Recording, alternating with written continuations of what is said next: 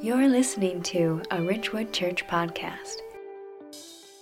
One of the great ironies of the holiday season that I notice every year is that it tends to paint life the way we want it to be, or the way we think it is for others, like young couples that are buying GMC trucks at a whim and that kind of thing. But we see images that dot the landscape this time of year as well. We see images of neighborhoods that look just like mine. This is a picture of my neighborhood out my front door.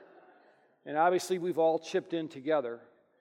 But you know how it works. You know, you start to decorate one tree and then everybody tries to catch up. And we're all trying to get a glimpse of this fairy tale world. But it doesn't really last very long, because eventually real life begins to creep back in.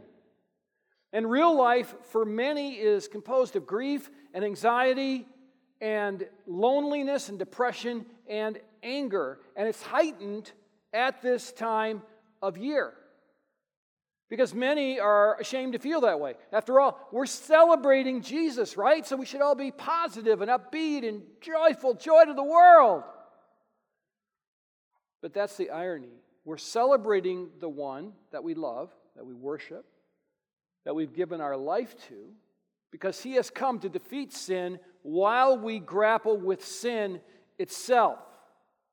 And that sin just seems to creep up during this time of year with all the anxiety and all of the busyness and so forth.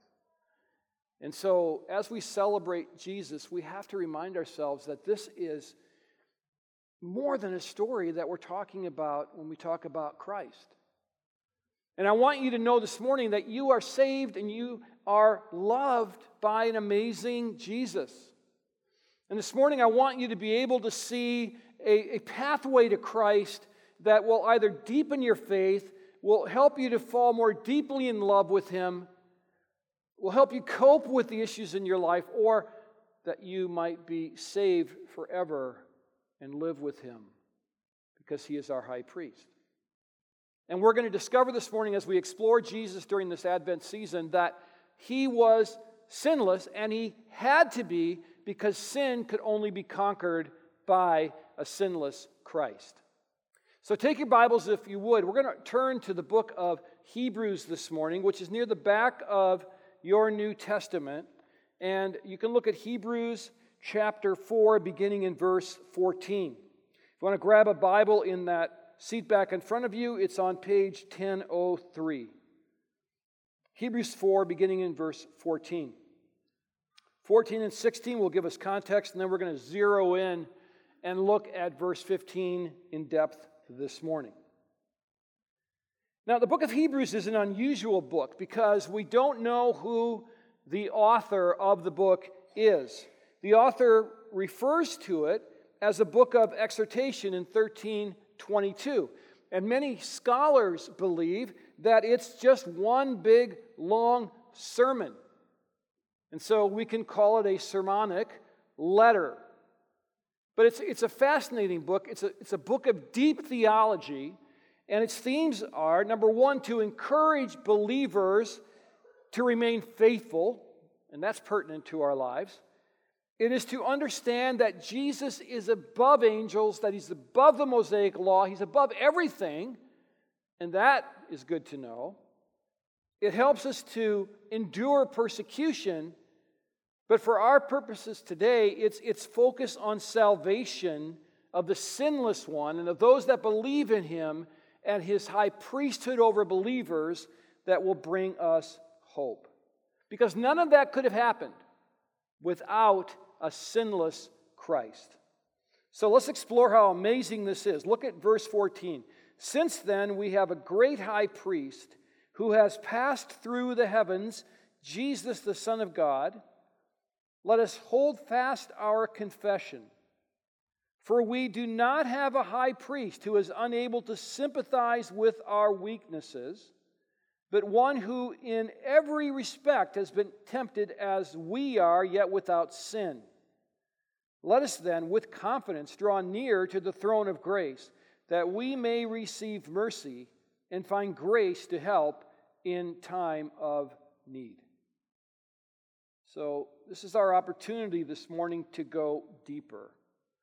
And before we talk about the reasons that Jesus had to be sinless, let's establish the fact that he indeed was sinless. And so the first point I want to make this morning is that there is no biblical doubt at all regarding the sinlessness of Christ. And this is important because you're going to see more and more experts being paraded out on the History Channel, on National Geographic, talking about Jesus. They're going to talk about how he had affairs with Mary Magdalene and all this stuff. The Bible is adamant Jesus is sinless, and you're going to see why he has to be. When you look at the Bible, what really the Bible is, it's a story of Jesus from cover to cover. The story of Jesus doesn't start in Bethlehem. It starts on the first page of the Bible and goes to the end of the Bible. And throughout the entire Bible, the sinlessness of Christ is featured. In Hebrews 7:26, this author calls him holy and innocent and unstained, separated from sinners. Paul, in 2 Corinthians 5:21, asserts that he knew no sin. The dying thief on the cross proclaimed that this man has done nothing wrong. And even the demons in Luke 4:34 recognize that Jesus is the Holy One of God. And so we can know that Jesus is the sinless Savior, that he is without sin.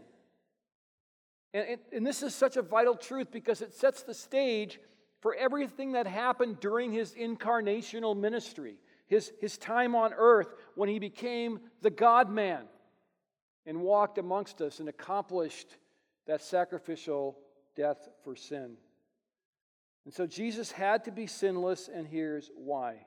We need a sinless Christ to escape the ravages of sin. We need a sinless Christ. Listen, our story of mankind is a story that has been largely wrecked by sin. It is a story that began so well, but rebellion caused it to fall into disrepair. And so our hearts have become darkened by sin. We are still image bearers of God, but the image has been scarred. And so that's why we look around and we see the effects of sin on our story, a world full of violence and sexual immorality and confusion and oppression and racism and divisiveness, and then all of those things that come with the holiday season, all of the anxiety and rushing and just the bitterness of relationships and those things that just seem to be heightened this time of year. And what happened is that Adam and Eve fell in the garden into sin. They rebelled, and we inherited that sin. But not only we fell, but all of creation fell as well. Paul talks about this in Romans 8, beginning in verse 19. For the creation waits with eager longing for the revealing of the sons of God. For the creation was subjected to futility, not willingly, but because of him who subjected it, in hope that the creation itself will be set free from its bondage to corruption and obtain the freedom of the glory of the children of God. For we know that the whole creation has been groaning together in the pains of childbirth until now. And not only the creation, but we ourselves who have the first fruits of the Spirit groan inwardly as we wait eagerly for adoption as sons, the redemption of our bodies. Which means we are waiting for the return of Christ to work within our story, to put things back the way they should be. Because we live in devastation of sin. We want our story to have a happy ending, and that's what Jesus will do when he comes back. But we can't do it ourselves. Our hearts are darkened, our hearts are depraved, and so we must look to the Savior. Jeremiah 17:9 tells us the heart is deceitful above all things and desperately sick. Who can understand it? And this is where prosperity gospel preachers go wrong. This is where the spiritual help gurus go wrong, because there is nothing inside of us that can reach God in an eternal sense because our hearts are darkened and depraved. And when you look at it that way, it seems kind of hopeless. And in a way it is, because we can't do it ourselves. And here's my personal theory, so you can throw this out if you want, but I think one of the reasons that we react so strongly to Hallmark Christmas movies and that image I showed you, and we're all looking for that moment when we capture the Christmas moment, is because our hearts are yearning for the way things should be. Our hearts are yearning for peace and contentment the way it once was in the garden before sin came into the world. And you can have that, but you can only have that through Christ in a lasting sense. And so it's really, really important that Jesus came and was able to be sinless because he defeated this death knell of sin. He had to be sinless, and here's why.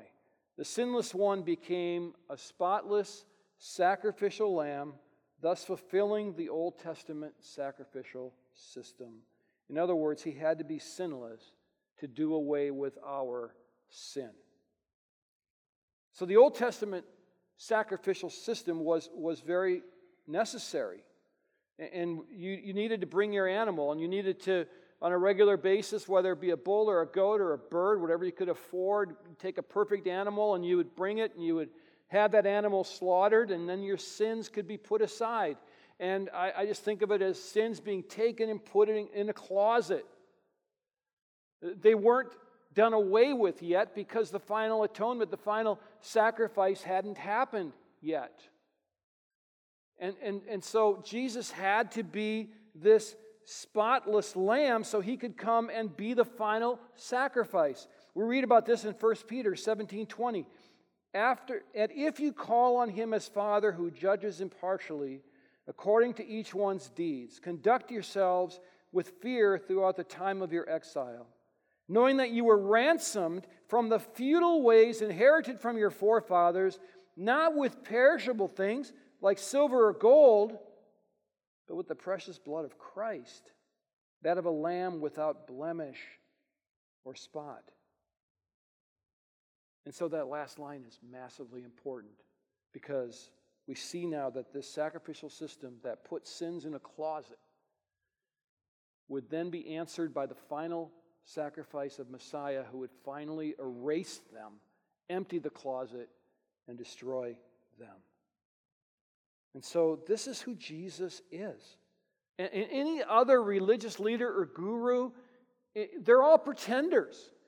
Because Jesus is the only one that has claimed to even be the one who died for his people for sin as a substitute. I mean, you look at Muhammad, the founder of Islam, and Joseph Smith, who began Mormonism, and the Dalai Lama, the Tibetan monk. They didn't claim to die for sin. There's no claim of substitute sacrifice there. It's only the story of Jesus that matters. That's why we need to tell the world the story of Jesus. And they're not going to get it through just thinking rightly. Somebody needs to tell them. Somebody needs to come to them and say, like the lady on the phone, hey, I'm going to have relationship with you. We're going to talk about the Bible. We're going to talk about God. And then one day it happens, because there was a relationship that was established and the story was told. And so he alone is sinless. And it's a story that matters because he had to die on a Roman cross and he had to make final atonement for sin. So this is where now we bring it back from the Old Testament to the New Testament into our lives. And that is the sinless Christ atoned for sin on the cross. When we talk about atonement, I know that's a word that sometimes it's hard to understand. Atone is simply this. It's being reconciled to God by making reparations for sin. by making payment for sin. It's being right with God that way. It's kind of like, guys, I know this is a theoretical statement because the men in this room would never, ever say anything to their wives that would get them angry or forget something or be a dope. You know, like sometimes other guys do that. And then what the other men would do is go out and buy flowers or something, right? And you bring it and you give it to your wife and you go, I'm sorry, and you hope that reparation is going to be enough to cover whatever dopey thing that you said or did or forgot about. But we don't ever have to wonder if this death of Christ covers that. And so do you see how this all works out? We have a perfect garden. We have man falling into sin. The world goes south.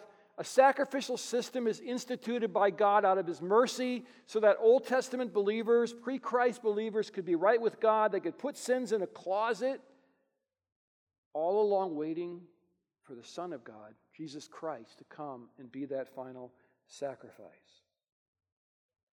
But there's one action that took place every year that really helps us point directly to the sinless Savior, and that's called the Day of Atonement. And it was commanded to Israel in Leviticus 16, and this is what the law said, and this shall be a statute forever for you, that atonement may be made for the people of Israel once in the year because of all their sins. And so again, here's how it worked. The average everyday Joe would be in the sacrificial system. You and I, we'd be making regular trips to the tabernacle or the temple, and we'd bring our poor lamb or whatever bird was going to be slaughtered on that day. We did it over and over and over again so that we could be right with God. But once a year, the high priest of Israel would go into the temple or tabernacle and he'd go through all the layers and he'd enter the most holy place called the Holy of Holies, and he'd pull that curtain back, and what was waiting for him is the Ark of the Covenant. And the Ark of the Covenant is the mercy seat, the Bible calls it. And so he would take the blood of a perfect animal, a perfect goat, and he would sprinkle it on that Ark of the Covenant or the mercy seat to atone for, to make reparations for all of Israel's sin for that year. And so that Ark of the Covenant, that mercy seat, was a type or a forecast of Christ, because He would be the one that would give His own blood to make reparation for sin so that when you and I believe in Him, our sins can be forgiven. But it wouldn't work if there was sin involved, because that animal needed to be a perfect animal. Jesus had to be the spotless lamb, and so He could then die, and it resulted in, here's a $75 word for you, it resulted in propitiation. And all that means is the satisfaction of God's wrath through a substitute. And this is why it was so vitally important that Jesus had to be 100% God and 100% man, because His divinity kept Him from sinning. His humanness allowed Him to be our substitute. And Romans talks about that. Our first representative, Adam, not good. Fall into sin, bad representative Adam was. But the second Adam, Jesus Christ, is the perfect representative who goes to the cross and makes reparations for us. That's the final atonement. And so this atonement is so vitally important. If you have no atonement, you have no Christianity. Believe it or not, in Christian circles, in mainline evangelical circles, the atonement is under attack. But what we hold to is this legal view of atonement, that when Christ died, we were made legally right with God. And so those who believe in Him never have to wonder, did I lose my faith? Did I do something today that would cost me heaven? Am I okay with God? No. You are legally justified. Your name has been written in the Lamb's Book of Life. Do you want to keep a current relationship with God? Yes. Do you want to please God? Yes. Do you want to make sure that you've confessed your sin? Of course. But this is so important. There's no other way to be freed from the depravity of sin but through Jesus Christ. That's so important. And that's why we hold to the sinless Son of God, the one who came in a manger and marched to the cross. And when one comes to believe, what the author is saying here is Jesus continues his work on our behalf. And so we can approach the high priest in an amazingly personal manner. You can be forgiven of sin, and you can come near the high priest. And that's what I'm calling to you this morning. This is the amazing truth of the gospel that's made possible by the sinless nature of Christ. Look at 15 again. For we do not have a high priest who is unable to sympathize with our weaknesses, but one who in every respect has been tempted as we are, yet without sin. Well, the author here is incredibly insightful because he knows what his readers are thinking. He's thinking that they are picturing a distant God, one who doesn't really relate to their own weaknesses, one that really doesn't know how to involve himself in our story. But what the author is saying is that's not correct. There is a high priest, and he gets you, and he understands you, and he knows your pain, and he's been tempted by everything that you're tempted by. And he's lived in a world that was full of depravity, and he knows what that is like. And though his nature as God, having been born of a virgin, skipped man's depravity, and he did not sin, he knows what temptation is like because Satan threw the book at him. He lived with a bunch of disciples that I'm sure made him angry and disgusted.